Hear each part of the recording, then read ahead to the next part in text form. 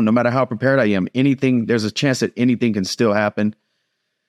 And I just use that as motivation and try to embrace those feelings, honestly. This is my conversation with UFC lightweight contender and philanthropist, Dustin Poirier. It happened during his training camp for his fight for the UFC's BMF belt with Justin Gaethje. Dustin is a true fighter's fighter, an absolute savage in the cage who brings the violence every time, and who's turned things around in his career countless times, both inside the cage in tough moments and tough fights, but also between fights after facing a crushing loss. But at the same time, he's the opposite of what you think a meathead fighter is. He's humble and respectful of his opponents, a true family man, and he's dedicated a ton of time with his wife to building a nonprofit called the Good Fight Foundation, which serves underprivileged communities in Louisiana. He's also used philosophy and mindset work to become a better fighter in person, and that's something we discuss here. In this conversation, we talk about overcoming adversity, training for resilience, using fear as fuel for performance, and how stoicism helped him overcome negative emotions and reach a new level of toughness. We also poke a bit of fun at some of his past opponents and talk about his upcoming fights and challenges. I hope you all enjoy this. This is Dustin the Diamond Poirier.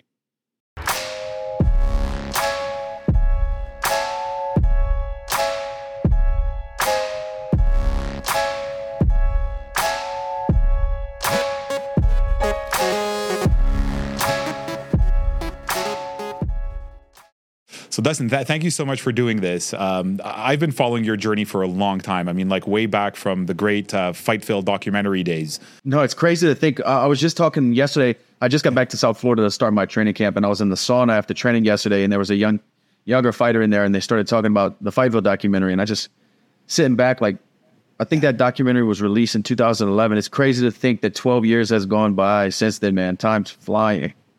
It's crazy. I remember watching it and saying like, wow, this guy, Dustin Poirier, seems awesome. Like, but is he like really a legit fighter? Like, is he really going to make it? You know, I remember like still standing, man. Yeah. Still standing. Love that. Super cool. And along your journey, obviously, I remember like the big memorable moments, like your gut-wrenching loss to Conor in 2014, you know, a fight that in many ways made him. I mean, you were the first really legit top 10 guy that he faced.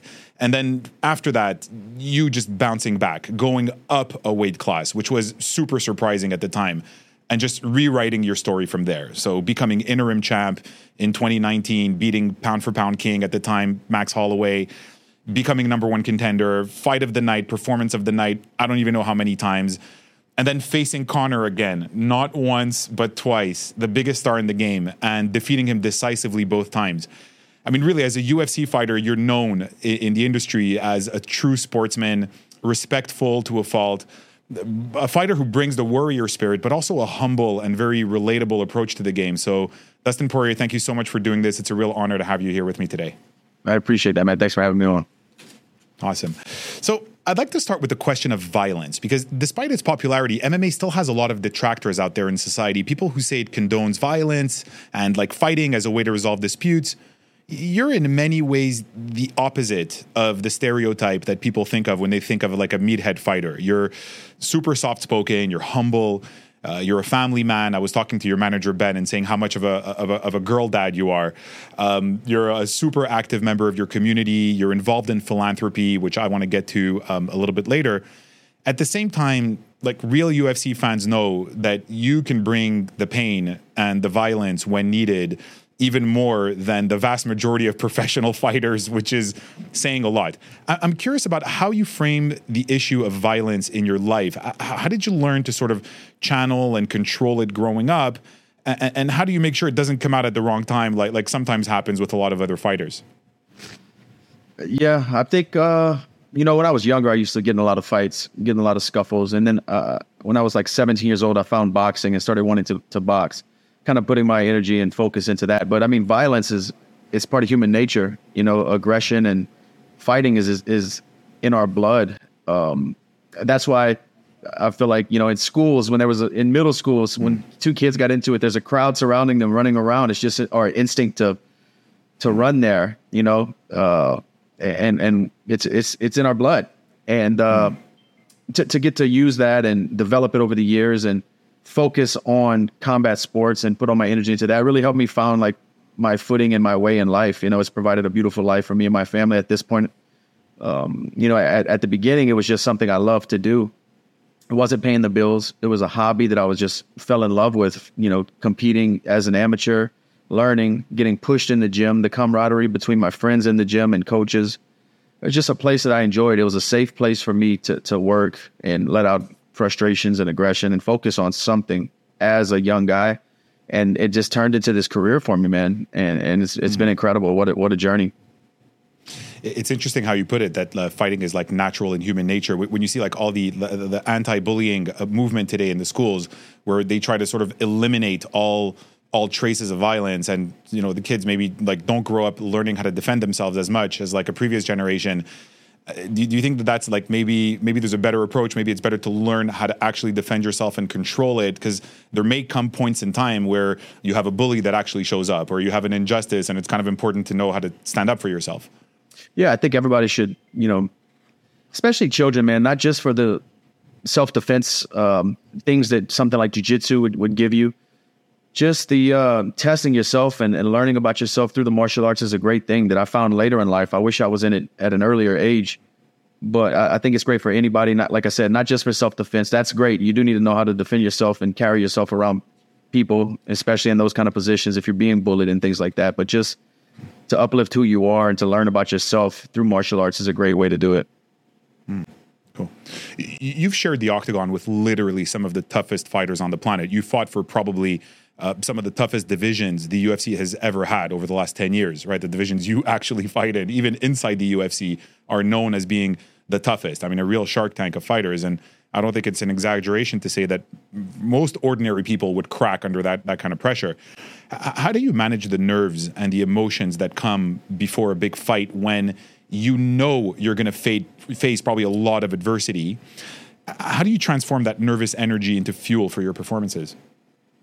At the beginning of my career, I was very uncomfortable with those, you know, with those feelings of the nerves, the butterflies, the uncertainty of what I'm about to walk into.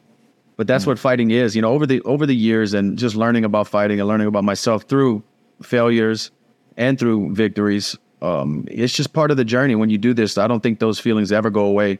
If they do, you need to stop. You know, I use that to as momentum to carry me through. When I'm in the locker room, man, I'm a nervous wreck because what we do, the whole world is watching, and we're going to try to hurt each other. That's the name of the game. And out there, no matter how prepared you are, I can have a great 9-week training camp, feel the best I've ever felt, but I'm still walking. When I walk through that arena and step out in there and walk to that octagon, it's the theater of the unknown. No matter how prepared I am, there's a chance that anything can still happen. And I just use that as motivation and try to embrace those feelings. Honestly, you know, they're still there very much, but I'm just more familiar with them. And I know they're coming here in a few weeks. You know, I'll be in the same position I've been in. Yeah. Time and time again in the locker room, warming up, hearing the crowd roar, know my time's coming, looking up at the clock, you know, just waiting for it to happen. I just have to deal with those. Don't let them control me. I use them to push me. Yeah. I feel like in your career, something switched at some point. I mean, early in your career, you used to sometimes fight angry or take things a little bit more personally. But at some point, you seemed to switch your mindset and started saying things along the lines of, you know, it's not about the person, it's about their style. Or, you know, the second time you fought Conor, you were just way cooler about it. You didn't have this kind of emotional approach. You know, he talked trash and you'd be like, yeah, it's cool, whatever, it's just business. And I'm also thinking after your fight with Michael Chandler, where he pulled some dirty tactics in the middle of the fight, you just talked about like not panicking, like only controlling what I can control, something you just said right now as well. Have you done any kind of like mental work to kind of change your mindset, to kind of move on from like sort of taking things more personally, more emotionally, and becoming almost like more stoic and clear-headed about the whole thing and the whole challenge? And do you feel that doing this helped you achieve even a higher level of toughness in a way? Yeah, I definitely did exactly what you're saying. To me, fighting is still, it's a one-on-one competition with the world watching. Like I said before, we're going to try to hurt each other.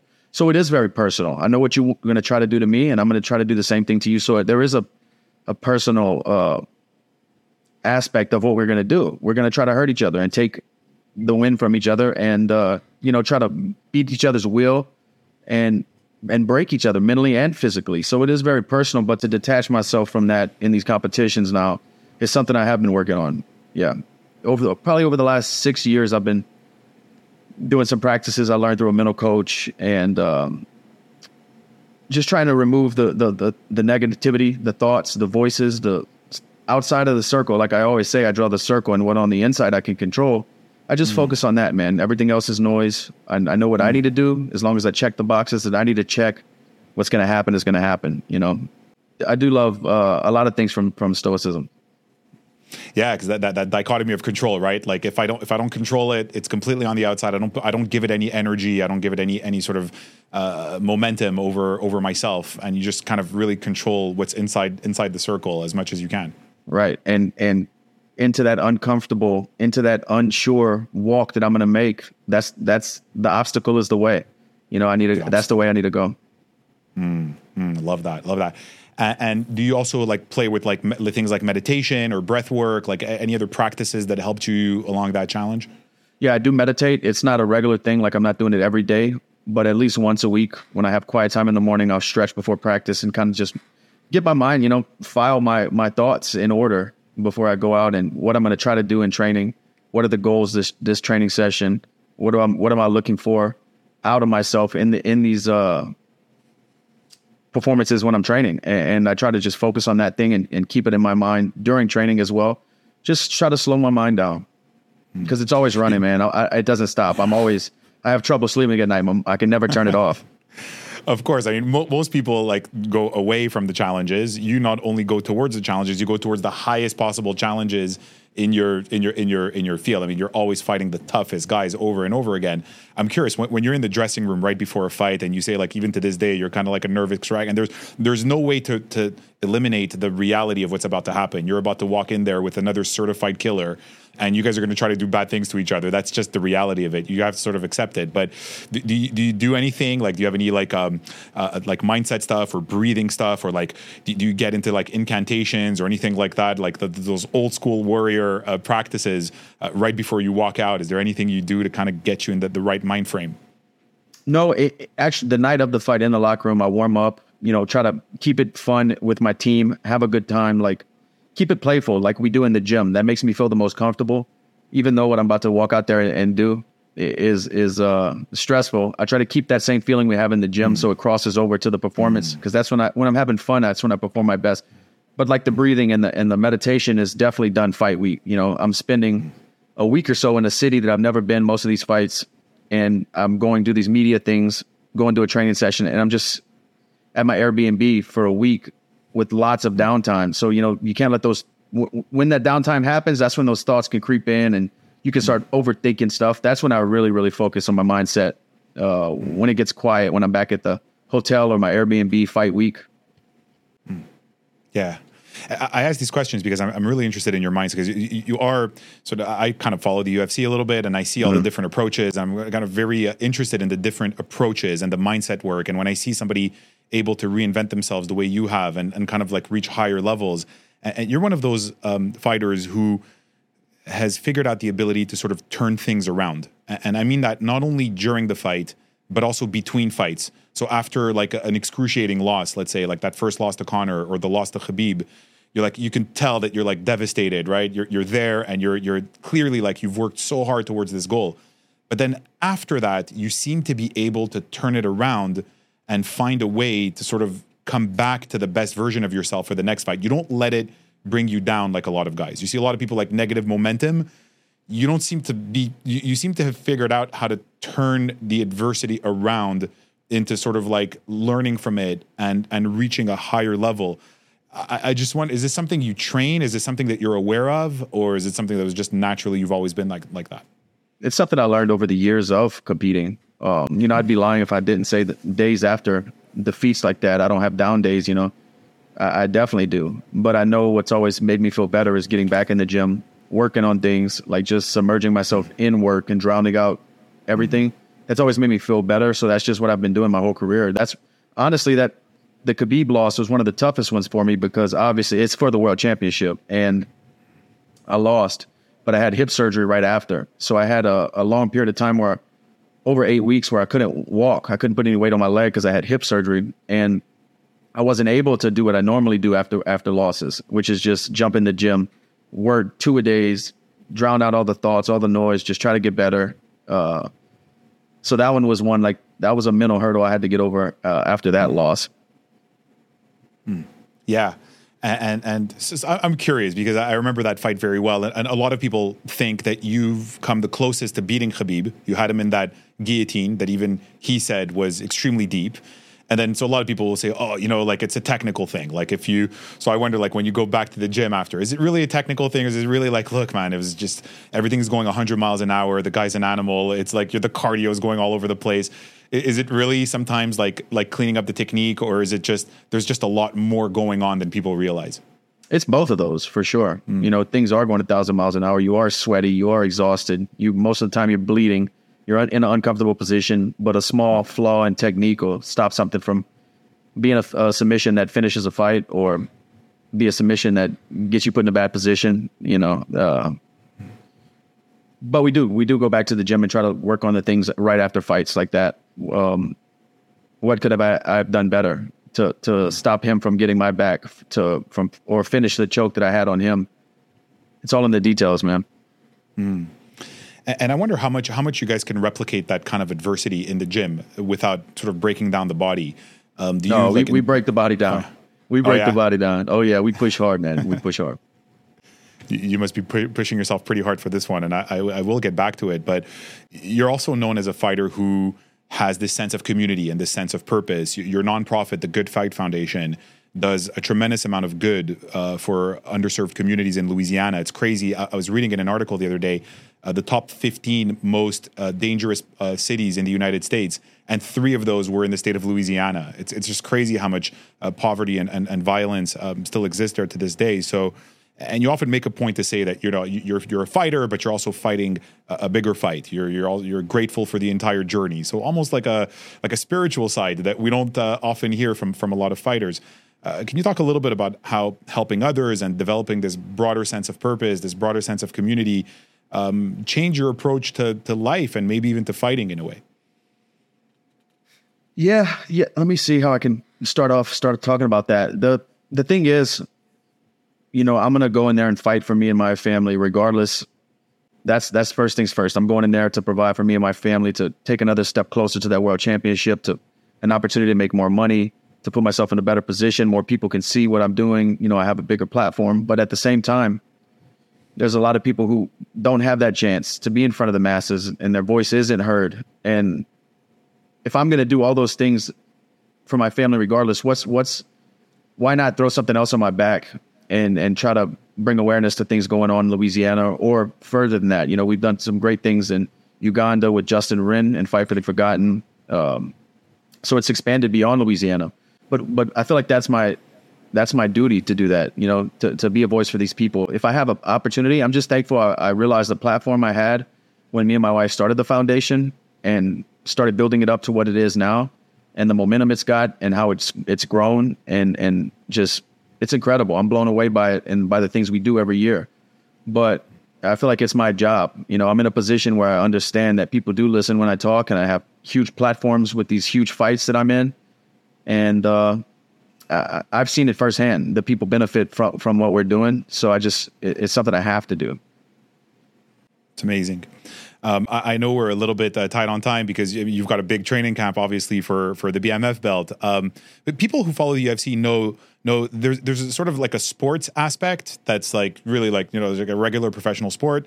And then there's an entertainment aspect. And it's hard sometimes to sort of know exactly where the lines are between the two. The UFC's parent company recently bought the WWE. So a lot of people think it's going to keep going more on the entertainment side of things. You've been getting into commenting, like media commentary lately a little bit, doing more stuff on the media side. And a lot of fans wonder, when you hear all the trash talking and sometimes gets super personal, people don't know how much of it is fake, how much of it is real, right? I feel like a lot of fighters say, business is business, it's just promo. But some of it seems pretty real sometimes, right? You see like what just happened with like Kobe and Masvidal, or Conor and Khabib, or even you and Conor to some degree. Without disclosing too much from behind the scenes, you can't tell me it doesn't get kind of real sometimes. It must. I think a lot of it, with the more money coming into the sport and those entertainment type people who are making like headlines with everything they say, they're just going against the grain and causing a ruckus. Those people, the more money that comes into the sport, the more I think you're going to see of that. People trying to become stars by whatever way they can. But a lot of it's fabricated, but I would say more of it's real. More of it's really? Rooted from something. Yeah, there's a few guys who a lot of it's fabricated, but like me and Connor, that was real, between us for sure. It's so funny how he flipped, because with the second fight, he was so respectful and he was so kind of like buddy with you and everything else. And then when you actually beat him, because it was like when he was alpha to you, it was like, hey, Dustin, like, you're a nice guy. But then when you kind of flipped the alpha on him, he got very uncomfortable very fast. Is that kind of how you read the situation? For sure. And maybe that's something that he thought he needed to fuel him and push him to compete better. All these guys' mindsets are different. Maybe he thought that him being friendly in that second fight was a downfall for him. I don't know. I can't get into his head, but it's definitely was a different person each time.